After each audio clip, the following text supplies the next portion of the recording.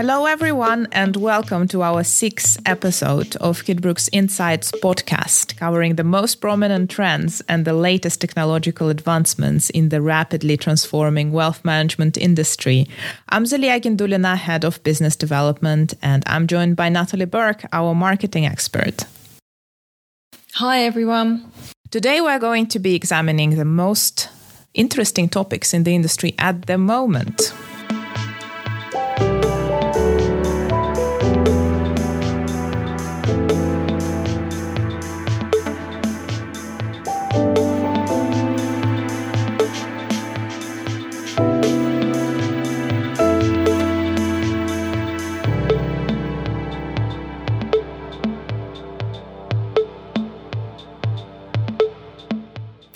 Yeah, Zalia, there were several themes that dominated the agenda this last quarter. Despite volatile markets, rising interest rates and a slowing economy, Fidelity Institutional reported wealth management mergers and acquisitions set a record in the first half of 22 with a whopping 119 deals. So the wealth management industry doesn't seem to be slowing down. But today, the first topic which is of interest is the enforcement of the sanctions on Russia as a result of the invasion in Ukraine. Yeah, that's an interesting topic. Just to remind you all, the US, UK and the European Union responded with unprecedented sanctions to this terrible invasion, as well as the export controls against the Russian government and the Russian banks, operation companies and a few individuals. This is actually a very interesting topic because it actually impacted quite a lot of investors around the world. And this July, I've been at the Goodacres Wealth Management Forum where Michael Ruck from KL & Gates was speaking. And he delivered a very interesting keynote about the enforcement of sanctions that wasn't going as efficiently as everybody thought it should, but it was catching up later that I checked it out. Many international investors are caught in between a rock and hard place by the sanctions and the Russia's own economic response, which is really restrictive. And therefore, it is definitely important that the investors take all prudent steps to preserve the information about their investments in Russia, to consider the potential of investment treaty arbitration to provide a future remedy in the event of the covered investment is lost or devalued because of the Russian economic measures. We will put all the links to the reports by KL & Gates in the description of this podcast. But definitely this is, of course, a part of a larger discussion within the ESG, which is environmental, social and governance. And it is definitely something that is coming up when we are dealing with investments. And this space is really, really eventful. So what's new in this space, Natalie? Yeah, so we're hearing a lot about ESG enforcement of regulations again, aren't we? So I guess there's always going to be an initiative to try to come up with the standards to combat greenwashing, which isn't new either. So there's the SASB, which is Sustainability Accounting Standards Board. And this was founded in 2011. And its mission is to establish industry-specific disclosure standards across ESG topics that facilitate communication between companies and investors about financially material, decision-useful information. And this information should be relevant, reliable, and comparable across companies on a global basis. And then there's also the GRI, which is the Global Reporting Initiative that was created to enable any organisation to understand and report on their impacts on the economy, environment and people in a comparable and credible way, therefore increasing transparency on their contribution to sustainable development. And both of these have been active for over a decade now. So it looks like the industry needs to brace itself, from what we've been saying, for more rigorous enforcement of regulations. So the question is, what's new in the reporting and how can it be trusted? What challenges there are to overcome, both for the regulators and the wealth managers. There's regulatory efforts to clamp down on greenwashing already and it's already in progress in Europe. So we've got SFDR, which is Sustainable Finance Disclosure Regulation, which was introduced in March 21. And this outlines disclosure requirements for funds and other financial products claiming to have sustainability-related characteristics and objectives. So regulators are now going to be scrutinising asset managers, sustainable investment disclosures, and UK asset managers are now forced to publish environmental impact data under a new sustainability disclosure requirements regime. So these green investing apps are encouraging investors to put their capital to work and save the planet. And with the pandemic further strengthening the mindset that managing social and environmental challenges is essential, isn't it? Yeah, definitely. And we see that a lot more companies trying to capitalize on this ESG focus. And it's no surprise that the regulators want to set the expectations on their performance in order to ensure their market credibility. Exactly. So now ESG statements and products have to be backed by substance. They have to be backed by action and, more crucially, data, which seems obvious if they really need or want to be trusted. So let's leave ESG there for now. There's lots of info there to digest. And again, we'll put links in the sources. Another very interesting trend that we've noticed that's having lots of mentions is regards to human-centered designs going mainstream. Yes, and I think that this particular trend is a part of a larger conversation that we have for almost every quarterly trends review, and it has to deal with hybrid versus digital. So it seems like that the combination of digital and physical ways of doing business in wealth management seems to be the industry-wide consensus. But of course, within the more high net worth individual-oriented spaces of the wealth management, the traditional or physical way of doing business remains to be something that is considered a best practice because you need to maintain the relationship with your customers. However, I think that digital within that space could also be extremely helpful. And we actually have our CEO, Frederick Davius, attending a conference in Zurich to talk about it next week.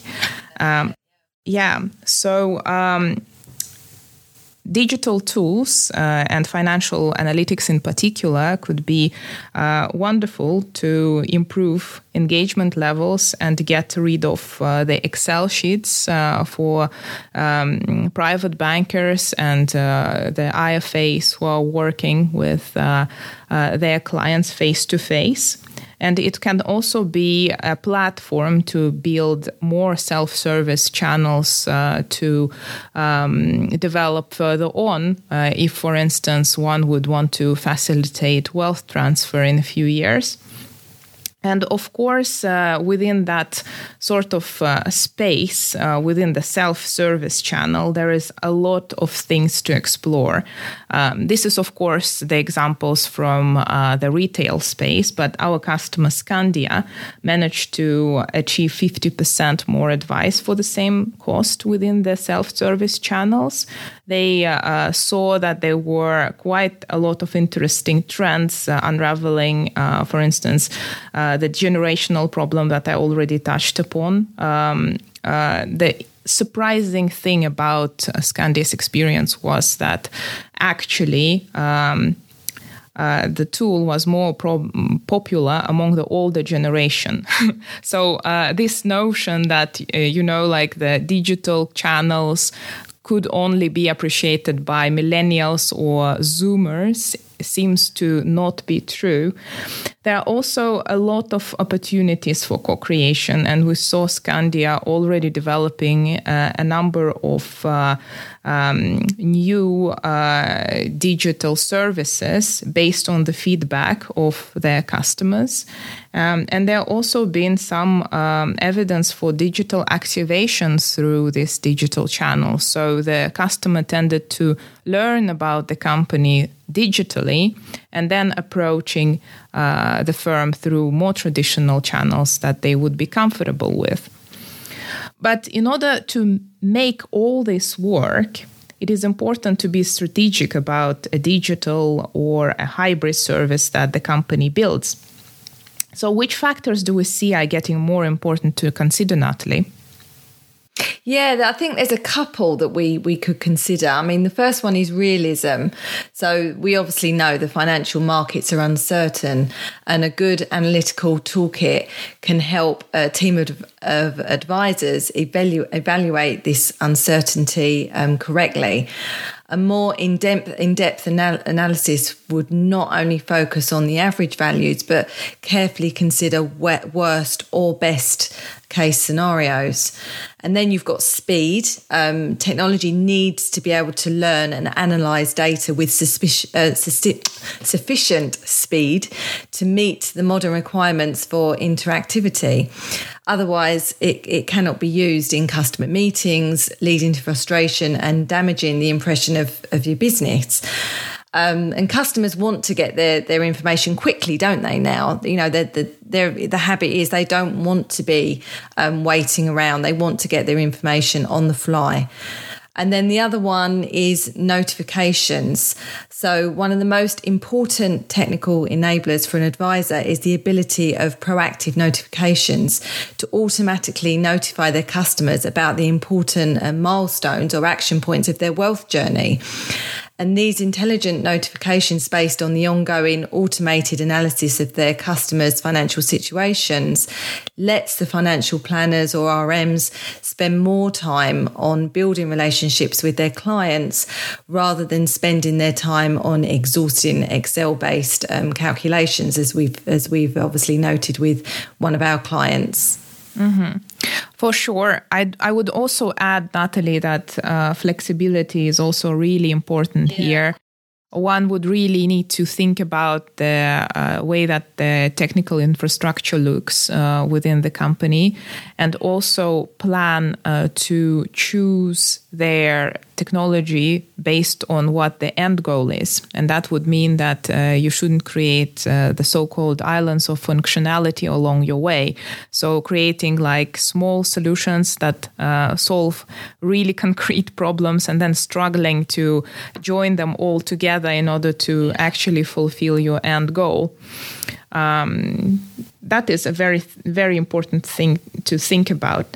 But I'm touched on that topic before, but let's double down. I think it's important. The new study by Bain predicts that the demand for wealth management services would double over the next 8 years, reaching more than 500 billion by 2030. And what is really going to happen in the industry is a very ongoing process, I believe. But the new generation is coming up, and the millennials are very likely to soon inherit the wealth from the boomers. And they will come in to the industry with new priorities and preferences. So do you see that the industry is preparing for that? Yeah, definitely. So if wealth managers hope to generate outsized growth in the future, they need to create a more approachable value proposition for younger investors, don't they?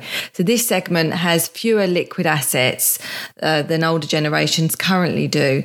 So wealth management firms will need to reach them at critical moments through a scalable, high-tech and high-touch model, digitally powered and with advisors who cover a greater number of clients. So from research in other industries, particularly the luxury goods industry, hybrid channels increase product accessibility and awareness for next generation customer segments and help them move the industry into the mass market, leading to a forecasted tenfold increase in the customer base between 85 and 2025. And this sort of leads on to our next topic of low code or no code, as some businesses want to perhaps move quickly in creating digital solutions. Yeah, definitely. That is a very interesting topic to discuss because in part we feel slightly bit skeptical about low code, no code here at Kidbrooke. But before I dive in why, I think it makes sense to clarify for our audience, for those who don't know what it is. Low code, no code software is the software with a graphic interface, allowing users to create apps without coding, technically. So, of course, it has some advantages, and the most important one is about allowing the customers to customize products and processes without the developers, citing that the demand for the developers within the industry is too much. So you are sort of granting the business side of your business an opportunity to, tweak and turn the solutions that you are using.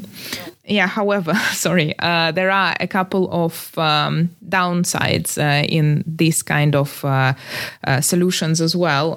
The most important being that it's very hard to create unique experiences if you are building from very set building blocks. And the second is that people usually tend to have less training in these sort of solutions that are composed building blocks compared to the solutions that are more like a language, a programming language, right? So you are more likely to find some developers specialized in a programming language than somebody who would know how to use another tool that is created by another new company.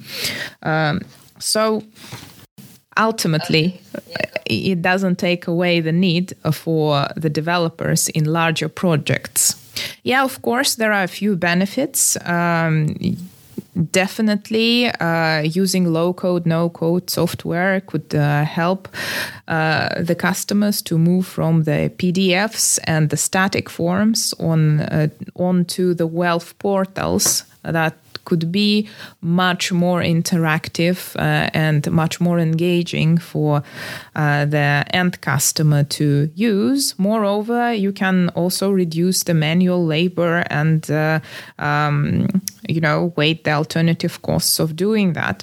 However, I wouldn't be too excited about this particular trend because in part of the islands of functionality that I talked about previously. If you are building your solutions in blocks that are very hard to edit, then you are creating this problem further on as you go. Yeah, so then it seems that while it might be tempting to jump straight in and do this, firms need to know what they want to go in, what they want to do with a vision and a plan, yeah? Yeah, absolutely. So, I think we've said no-code solutions are not always designed to scale to meet enterprise needs. So it's difficult enough to live with these data silos with legacy on-premise software. So we need to make sure that our businesses don't create even more silos. It seems, though, that demand for applications is growing 5 times faster than IT departments can deliver. So this need for business agility requires IT leaders to take a step back and consider where low or no-code solutions can actually reduce the burden and deliver value to the business. So definitely one to watch. So lastly, let's end with digital-only banks, which over the last few years have seen a boom, yeah? It's changing now, but they have been seeing a lot of publicity, and they were believed to change the game in the retail banking world.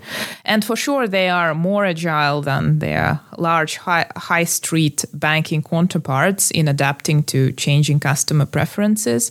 But we need to really see how it's going to play out for them in the current crisis, because many of players like that are facing quite serious scrutiny from their venture capitalists. So their values are going down dramatically. But still, I believe that there are a lot of things that the traditional banks could learn from these players to improve their digital capabilities. For sure, they should try to learn to collaborate and partner with other organizations such as fintechs that actually do provide some of the capabilities that the banks themselves don't necessarily have. So there was this mindset that in order to truly own the experience, you need to build it on your own completely, which seems to be going to the past a little bit. You need to really pick and choose where you are really good at, and just make sure to invite collaborations where you feel like you can benefit from them. And of course, you need to think about flexibility, data management, and the granularity of your models if you want to build for future. And you also need to think about the speed of these models and be extremely clever with how you would manage the data that goes within your services, because of course we want a lot of data to go into them to make them truly personalized, but at the same time you need to be really smart with the processing of it in order not to make your customer wait for the next screen to load. Yeah. Definitely. It's a highly competitive market, isn't it?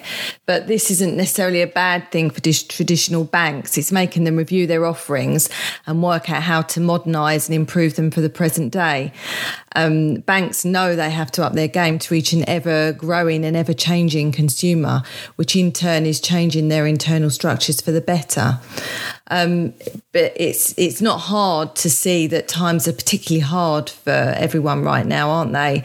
It's being said that fintech is bleak, which is quite harsh, I think. And I think spooked by a number of issues, including rising interest rates and the ongoing effects of the war. Investors have had to tighten their purse strings. So as a result, fintech funding has collapsed. So there was a report from the annual Cybers conference highlighting that the average deal has fallen from 32 million in 21 to $20 million in 22, which is quite big, isn't it? It's massive. So between July and September, a mere 6 firms graduated to unicorn status, achieving a valuation of 1 billion or more, compared with 48 in the same period last year. And it seems that fintechs have sacked 7,300 staff since April. And I know, and you probably have as well, that we've seen in the news the past few days, more fintechs reducing their headcount. So it's going to be a tough couple of years, but on a more positive note, we are now seeing a resetting of fintech. So those providing essential services to digitising firms should keep attracting venture capital funds. So first, there's the companies that reduce inefficiencies. And then the firms that create new lines for their clients, and then also the group known as financial plumbers, or firms providing data or dabbling in crypto to those that help banks comply with sanctions. Yeah, for sure. So we really do see the ecosystems forming, especially in wealth management as well. So I would say that over the course of the last few years, we started to kind of determine for ourselves who our partners are. And whenever different kind of customers come to us, we would know who to team up with to make sure that we help them the best way. But yeah, this all does seem to be a really exciting time to be living in and gives us a lot of things to think about. So let's conclude here, and thanks everyone for listening in. Remember, we will add all the links relating to what we discussed today in the podcast notes. Stay tuned for further content in the wealth space by subscribing to our Spotify and Apple podcast channels, as well as our social media channels, and make sure to check out our website. See you in a few weeks. Yep, see you everybody. Bye-bye. Bye-bye.